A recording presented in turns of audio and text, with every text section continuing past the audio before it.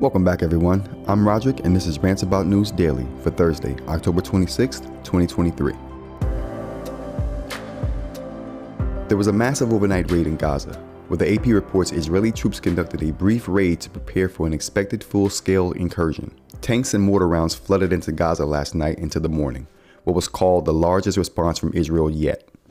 No fuel means no relief, according to the UN.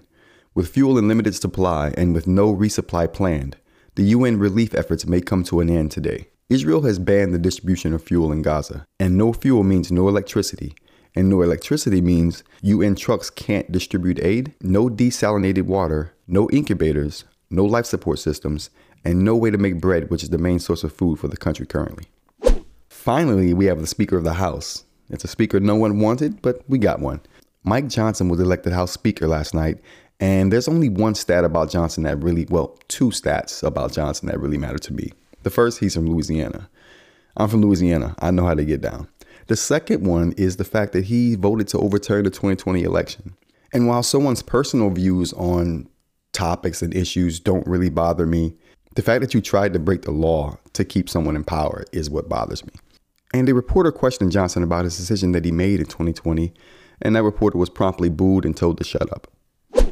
So there was a mass shooting in Maine where they're being told to shelter in place, and schools were also canceled. At least 16 people were killed in a mass shooting at a restaurant and a bowling alley in Lewiston, Maine on Wednesday night, according to multiple law enforcement sources. CNN reports that the death toll could be as high as 22, spread out over multiple locations. Robert Carr, who's being sought as the person of interest in the shootings, went to 3 different locations to do his shootings. Luckily, one of those places happened to be closed that day. Police say that Robert Carr should be considered armed and dangerous and still on the loose. Lastly, we got Apple TV sub prices increasing, along with everyone else who's streaming video increasing their prices. But if you want to see or continue to see your Apple TV exclusives, you'll be paying an extra $3 a month starting yesterday. Apple raised their subscription fee from $6.99 a month to $9.99 a month. But that doesn't mean it's not a good deal, because everyone else is raising their prices as well. Netflix service for 4K Ultra HD video and 4 simultaneous streams went from $19.99 to $22.99 per month. Where they canceled the cheapest ad-free offering, they're trying to bump everyone to that ad service because they get way more money from you for the ads than they do if you were to pay to not have the ads. It's crazy, but it's true. Hulu's price went up in August, where now they offer a $17.99 ad-free version and kept the price of its ad-based plan at $7.99 or $9.99 when bundled with Disney+.